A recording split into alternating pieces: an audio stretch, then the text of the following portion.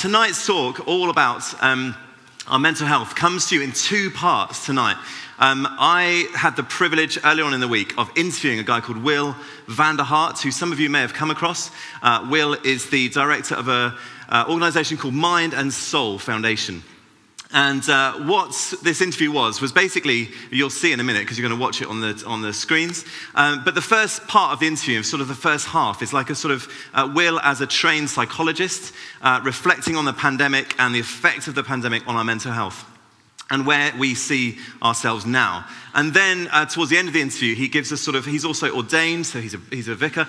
He also then gives a theological bit of overview as well. So that is going to be about 15 minutes on the screens, and then I'm going to pick up where Will leaves off and continue. So let's watch this interview that I did with Will, and then I'm going to come and unpack a bit more from the Bible in about 15 minutes. I'm really excited to welcome Will van der Hart here. Will, welcome to this Zoom conversation. Thank you so much for joining us. Will, just introduce yourself for those who don't know who you are and what you do. Thanks, Matt. Yeah, hi to everyone. It's great to see you. I'm Will van der Hart. I'm a priest here in London, and I'm also one of the founding directors of the Mind and Soul Foundation to explore issues of emotional mental health and Christian spirituality. I've been doing that for the last 16 years.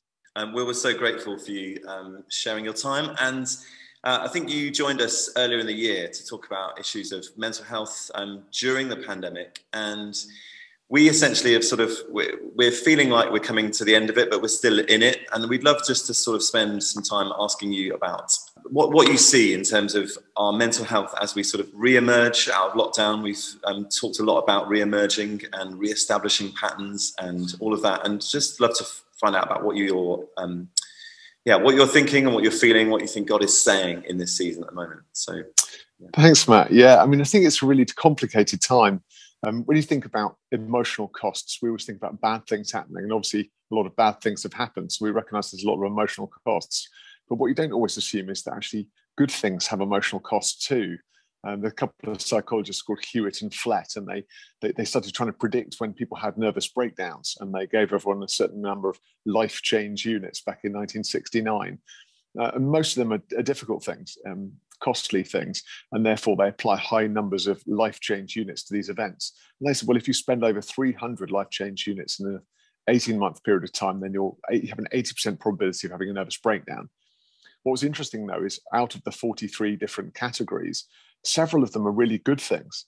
So if you get married, that's sort of 35 life change units. And if you get a promotion, that's sort of 28 life change units. Or if you exceed expectations, if you're highly commended, all these things have costs. And one of the things about unlock is actually it's a good thing. And so we can think, oh, well, now it's unlocking, everything's going to get better. But what we don't realize is actually it's emotionally still very, very costly. And that makes this season quite confusing for people because they feel the need to maybe pretend that they feel more positive than they do. And they feel that actually talking about the struggle of unlock and maybe the way in which life is moving back to normal, that's kind of off limits because it feels like now they're being negative about something else. But I would say it's important that we acknowledge that there are emotional costs to positive things, and this season of unlock isn't free of cost.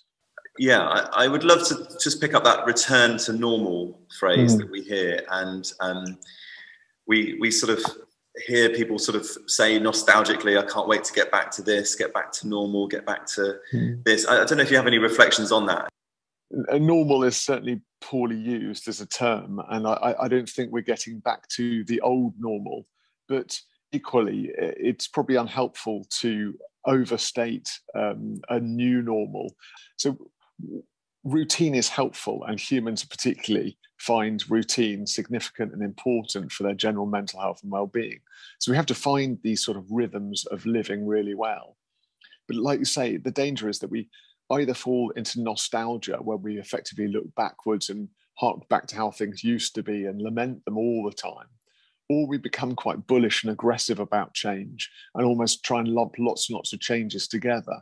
And when some people aren't coping well, they do that. So they drive more change than they need. So we have to accommodate the changes and create some sort of new rhythm of living. Psychologists simply call that habituation. It comes from habit and normalization together. We create sort of this idea of habituating change. It's when becomes normal to us. And there's a lot of that still going on. But Matt, we're doing all this having already experienced 18 months, nearly 2 years now of pandemic. So people's emotional resilience is extremely low because they've been so overextended for such a long period of time.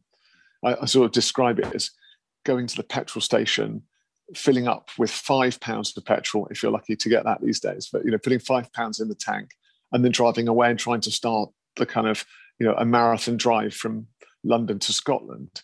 So this section of time in terms of coming out of pandemic, it's not that we are coming out having been really well rested. It's actually the fact that we're coming out feeling really, really exhausted. And then we're trying to pick up these new rhythms of life and over a new sorts of extension, which is extremely challenging because everyone is deeply emotionally depleted. In terms of the impact of the pandemic, obviously, some people have suffered significantly. Some people have lost family members. Some people have been through real deep and devastating trauma. Other people might say, I don't feel like this has affected my mental health. So there's a sort of a massive wide spectrum of experience and pain. But what would you say to people who sort of have experienced, deep trauma and people who've maybe felt like this hasn't affected them deeply, but maybe has still been affected in some way? What do you see the impact in those two extremes being? Well, typically, sort of extremes of perception aren't actually hugely helpful. Obviously, if you've experienced really devastating things, you have no power to, if you like, affect your perception of your experience. But if you believe you've had a really positive experience, then I guess I challenge that perception and ask to reassess. When we think about mental health, people often think about identifying, if you like, the pathology of mental health. So they're looking to identify symptoms of mental disease or distress. But the absence or the presence of mental and disease and distress aren't the best way of measuring someone's mental health. So you could actually be, if you like, mentally well, whilst you might still experience some issues that's symptomatic with mental ill health. Now, I'd say we've all experienced adversity. The question is whether we go on to experience trauma. And the best possible treatment of adversity or trauma is not professional, but it's social. And so the question here is not whether we experience some adverse circumstances, we have, but whether we're experiencing them with others in community. And if we do that, we can mitigate their impact.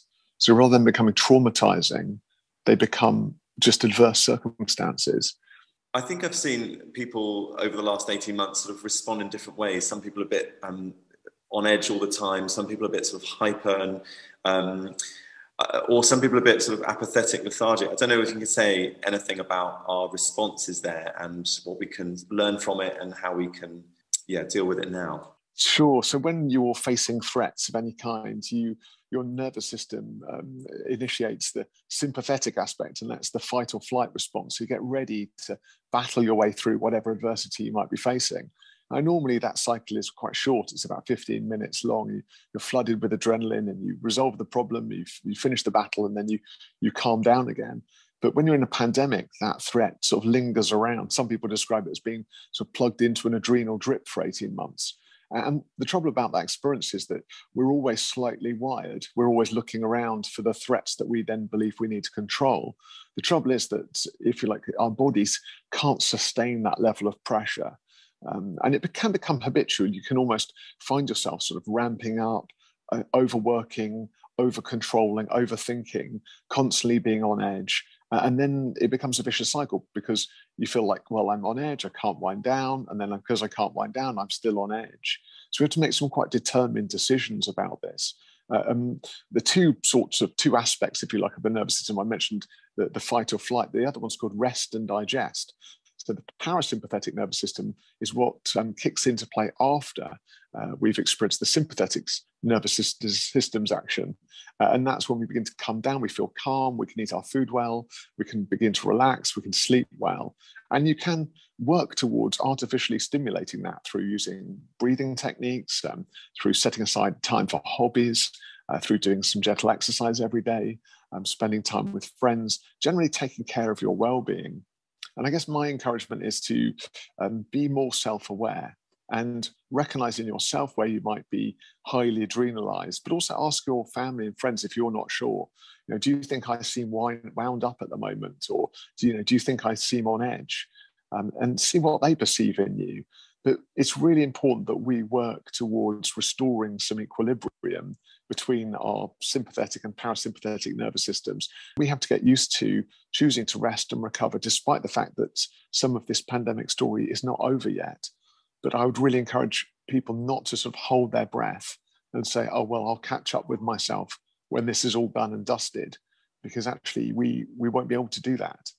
And can you say a little bit about control as well in this season? Because for those of us who love to feel like I've got control of my life, I know what's coming up, I know my schedule, this whole season has been a real challenging situation. So yeah, for those of us who struggle with feeling out of control, what can we do? I mean, one of the things that makes humans humans is their incredible ability to mitigate risk. We are intolerant to uncertainty. And we are brilliant at applying control early to try and avoid difficult circumstances. And we talk about impulsivity as being a real risk factor in people, whereas being sort of considered and worry aware is really, really helpful. But it's only helpful to a point, because if we apply problem solving techniques to problems that we cannot solve, we're wasting our time. And unfortunately, sometimes we can get quite obsessive about trying to remain in control when we really know we can't do anything to control our circumstances. Control is both a good thing, but also it can be an inhibiting thing and could become what we call maladaptive. And then it becomes problematic because it begins to inhibit our life. And I think particularly as Christians, there's a call here to say, well, actually, we have to remind ourselves that ultimately God is in control, and that trust is demonstrated when we acknowledge our powerlessness and his power to overcome. And that gives us a unique gift, really, I think, in this pandemic, to say, ultimately, Lord, I feel the pressure to be in control, but I acknowledge I'm powerlessness in this situation. I can do a little bit to assist, but I can't do the whole thing. So control is natural, but it can become problematic. And whenever threats are significant, we tend to initiate greater levels of control. And we have to just keep a check on that and say, hold on a minute, are my controls really doing anything? Or are they just an obsessive way of me tricking myself into believing that I'm actually safer than I really am? Where do you see us now in terms of our faith and our mental health, and how God cares for us, what you see in the person of Jesus and how he responds to people in need? Sure. Well, one of my favorite stories in the Bible is when Jesus was on his way to Jairus's house to heal Jairus's daughter.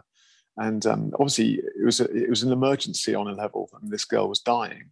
And Jesus was sort of, if you like, in a hurry, or certainly his disciples was in a hurry to get in there.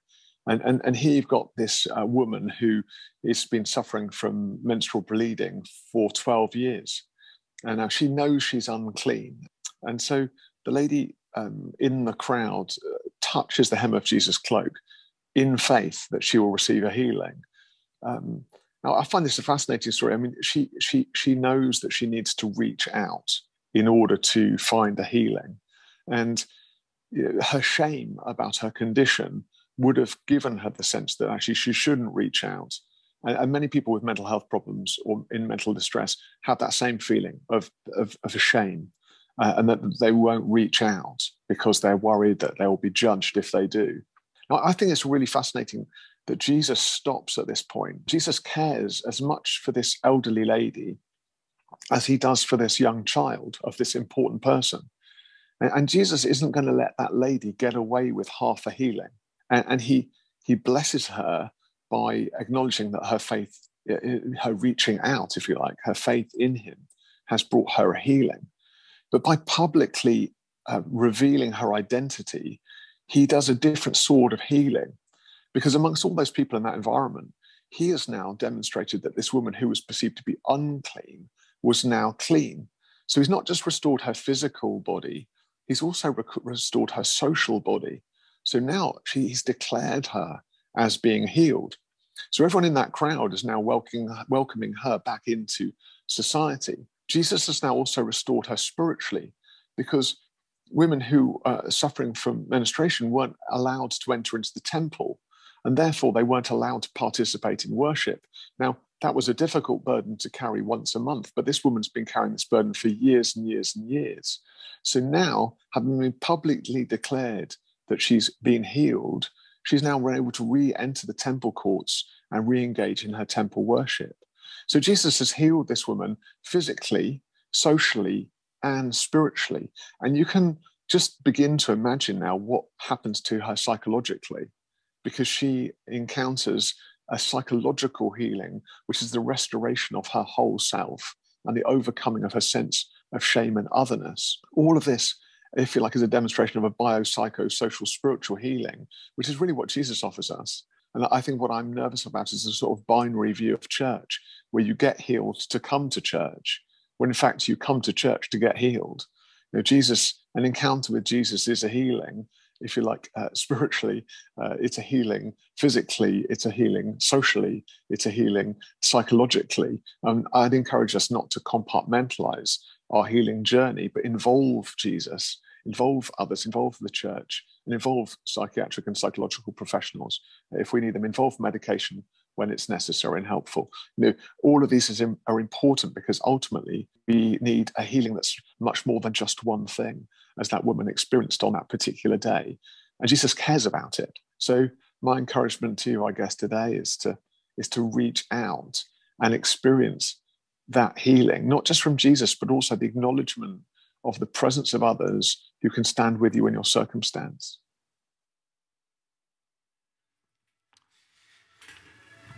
Absolutely brilliant, incredible insight, wisdom, knowledge. And the good news is that if you were struggling to keep up or make notes during that, so you might be thinking, what was that thing? I need to jot it down. We're going to be posting that interview on our YouTube channel tomorrow, which is great news. So you can rewatch it. And I would really encourage you to rewatch it. I've probably watched that 3 or 4 or 5 times since I did it. I just thought, wow, that is so interesting. I need to unpack that a bit more. We are going to have a chance in a moment to pray with each other, pray for one another. But before we do that tonight, I'd just love to revisit that story that Will touched on in Mark's Gospel, where Jesus heals the woman. It's found in Mark chapter 5. I'm just going to read it to us, and then we're going to unpack a little bit from it before we respond tonight. It says this, Mark chapter 5, and this is verse 24. It says, a large crowd followed and pressed around Jesus, and a woman was there who had been subject to bleeding for 12 years. She had suffered a great deal under the care of many doctors and had spent all she had. Yet instead of getting better, she grew worse. When she heard about Jesus, she came up behind him in the crowd and touched his cloak, because she thought, if I just touch his clothes, I will be healed. Immediately her bleeding stopped, and she felt in her body that she was freed from her suffering. At once Jesus realized that power had gone out from him. He turned around in the crowd and asked, "Who touched my clothes?" "You see the people crowding against you," his disciples answered, "and yet you can ask, 'Who touched me?'" But because Jesus kept looking around to see who had done it, then the woman, knowing what had happened to her, came and fell at his feet, and trembling with fear, told him the whole truth. He said to her, "Daughter, your faith has healed you. Go in peace and be freed from your suffering." So tonight, I would love just to pick out 2 things from this passage, just to get us thinking and to get you thinking about how we respond to this passage and to World Mental Health Day on this day in our faith as well. This lady in the story, as Will unpacked, demonstrates her faith so powerfully. What she's doing here is reaching out physically for a healing that is physical, mental, spiritual, and social. Her faith is in who Jesus is and in what Jesus can do. And Will picked this up quite early on in his interview. It says we need to involve Jesus in our healing. So my first encouragement for us tonight is that simple message to reach out and trust and involve Jesus in your restoration, in your wellness, and in your healing. Today, on this day, World Mental Health Day, you've probably seen social media, emails, different things. This catchphrase, "It's okay to not be okay." We see that on a day like today, especially. We see it quite a lot around as well. And my prayer is that that phrase would apply most of all to our lives in church. It's okay to not be okay in church. In fact, I'd want to add it for us to think church is a safe place for us. Church is a community, a safe place where you can bring yourself honestly before God, before other people, to cry out to him and to be honest before God, not to hide things, not to leave things at the door, not to put on your church face and your church clothes and think I'm going to hold it together whilst I'm in church, but to be yourself and to be honest in church.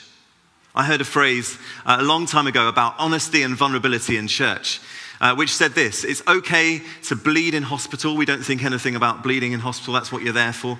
And it's also okay to cry in church, to bring your cry, your heart's cry to God honestly. And I love that phrase that Will said: people don't get healed to come to church. They come to church to get healed. And I think more than ever on a day like today, we in church need to break that lie, break that preconception that church is full of sorted people. Church is full of people who have got it all together, got no problems, life is going fine. Because I think sometimes people think, I could never be in church because I could never bring myself into that situation. The truth is, if we're honest, and if I'm honest with you, is that we're all broken, we're all in need of healing. And we come to church to meet together, to encourage each other as we look to God in our lives. We look to the power of the Holy Spirit to transform and change us. And we do it together. Our faith is not a private activity. It's not something that we do just on our own, but there is power in being together. So my message and my encouragement to you tonight is that Jesus meets us wherever we are. Jesus meets us in our mess. He meets you tonight in your anxiety. He meets you in your depression. He meets you in your panic attacks. He meets you in your bipolar disorder. He meets you in your eating disorders, in your OCD, in your PTSD, whatever it is that you bring tonight. Jesus is there. Jesus knows you. And Jesus longs to remind you that he is Lord of your mind. But the good news in all of this, the good news for us tonight, is that Jesus meets us there, but doesn't leave us there. Jesus longs to bring us fullness of life. He longs to bring us wholeness and wellness and restoration and healing. So this whole idea then of reaching out, I'd love to think of it in two ways tonight. Firstly, I'd love to think of it as reaching out for help. And then secondly, a slightly different dynamic of reaching out to help someone else. So first of all, this, reaching out for help. One of the hardest parts of the restoration of the healing process in our mental health is that first step of saying, I'm in need of help. I need to reach out. I need to do something about this. As we heard in the interview, it brings up feelings of embarrassment, of shame, of feeling like you might get judged, worried about what you might look like, what others might think of you, what your family might think of you. And our prayer at St. Nick's, as a team and as a church and as a community, is that we would, if you are struggling and if you are suffering, that you wouldn't struggle or suffer alone, but that you would reach out. And there are three ways that you can do this. The first is this: together as a community, we reach out to God because he knows us. He is the one who made us, who created us, who knows how many hairs are on our heads, it says in the Bible. He knows the thoughts that are in our heads even before we think them. He knows us better than we know ourselves. And the reason that we can reach out to him is not some sort of idea that we came up with as people thinking, I must be able to reach out to God. No, it's seen in the person of Jesus. God first reached out to us and gave us a way to connect with him. He instigated the relationship and we respond by being able to reach out to him. Secondly, then, we reach out to God and we can reach out to others, the people around us in this community. And we do this at St. Nick's, as we heard earlier on, in different ways, small groups throughout the week, in alpha groups, in Tuesday prayer. There are moments and encounters available to us, small, safe spaces where we can reach out to others. And that is why in a church like this, where people are probably more isolated than ever over the last 18 months, we create these moments just to say, we'd love to get to know you. We'd love you to be able to reach out to others, to build friendships, to share life, to grow in faith. And we would love to encourage you to do that. And our prayer as well for that is that you would be able to find a space in this church where you could pray or say these 5 words to someone. And it's this: will you pray for me? Will you pray for me? I've got a lot going on. I'm feeling a bit stressed. I feel like my anxiety is rising. Will you pray for me? 5 simple words, 5 words that if anyone asked me at any time, wherever I was, I would say yes. And in fact, I'd do it right there. If it was in the street, if it was a bus stop, wherever, I will pray for you, wherever you are. If you say those words, will you pray for me? So reach out to others. The third thing that I'd love to encourage us to reach out for is reach out to healthcare professionals. Sometimes our conditions and our mental illness and our anxiety requires us to take a step towards those who are trained, those who are professional, whether it's a GP, whether it's a psychologist, whatever it may be, a counselor, and just to say, I need some help here. I need to seek some support. It might just be for a certain amount of time, for a season in your life. It might be an ongoing thing. But again, I would encourage you to face that sense of fear, that sense of shame or embarrassment, and reach out. If professional help is what you need, then I encourage you to do that. And if you're unsure where that will lead you or where to find that support, I would head to our website, first of all. It's St. Nick's website. There's the mental health page on there. There's a whole list of different signposting that we can offer you, whether it's counselling, whether it's other support. And there's loads and loads of places that are local and national. And if you need to speak to us as well, grab any one of the team and we can help you and signpost you to that service. So that's reaching out for help. Second thing I love to think about tonight, maybe you're here thinking, do you know what? I feel like I'm in a good place at the moment. I feel like things in my life are pretty good. I feel like my mental health is in a good place. Well, I would say bring that before God and say, and thank God that your mental health is in a great place right now. But I wonder whether you know someone in your life, maybe someone close to you, maybe someone at your workplace, whose mental health is not in a great place. Or maybe there's someone on your heart that you know struggles with their mental health. Well, I'd love you to think about reaching out tonight as a way to reach out to help someone else. Maybe to stand alongside someone and say, I'm going to check in with you from time to time. Maybe a phone call once a week. Maybe we'll meet up for a walk and a chat. Who is it that's on your heart, in your life at the moment, that you could reach out to? And what I think I've learned over the last 18 months is that we're all involved in this battle in our mental health, in the fight against the pandemic or the sort of epidemic of mental health rising cases that we see across the country at the moment. It's thought, and the statistics are changing all the time, that 1 in 4 people were suffering from mental health before the pandemic. They think it's probably rising to 1 in 3. So the numbers are rising and the numbers don't seem to look like they're going to stop rising. So we are all in this together, whether we're reaching out for help or reaching out to help. And I also, as I've got to know some of the community at St. Nick's here, I've been amazed at the people that professionally give their lives to helping. There's a guy who's downstairs right now called Peter, who's a CAMHS psychiatrist, that's child and adolescent mental health. I think of a guy called Josh who's gone off to study nursing, in mental health nursing. There's people in this community who are so passionate about supporting, helping professionally.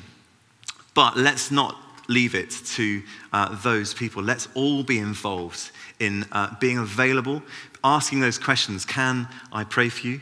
And will you pray for me? 2 very, very simple questions that we can ask and be asked as well.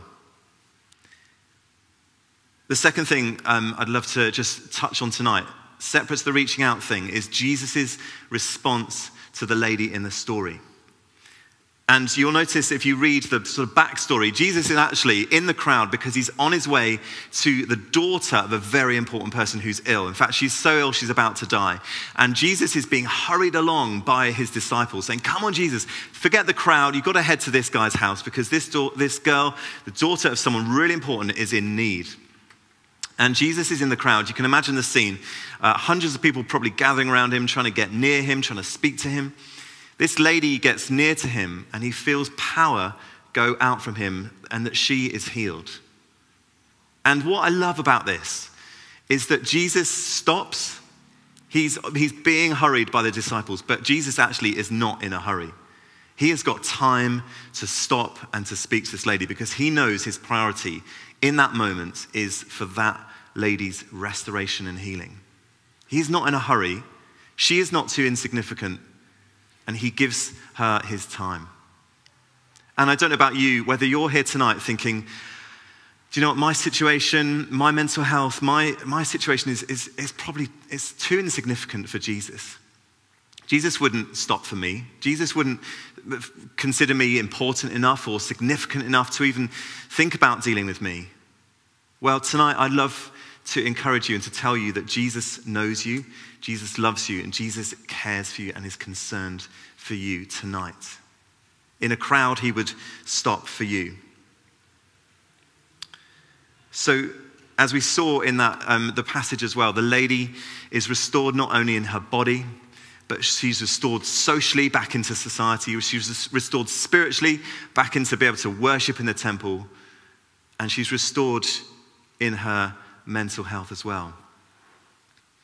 And perhaps on this Sunday, you need to hear these words again tonight. Maybe it's the first time you've been here and you're thinking, gosh, what have I come to tonight? Well, we believe that Jesus is Lord of all. He's Lord of our whole lives, including our mental health. That this is not a place where we need to hide, not a place where we need to leave our problems at the door, but Jesus wants to be involved in our lives and in our healing and in our restoration. Jesus is Lord of your mind. He cares for your mental health. He cares for my mental health. He cares for your restoration and your wellness.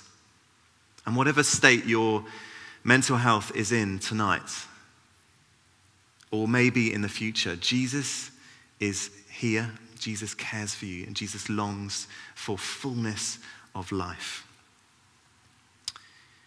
We're going to worship again in a moment, and then we're going to lead into a time of prayer where we can just be real and honest with each other.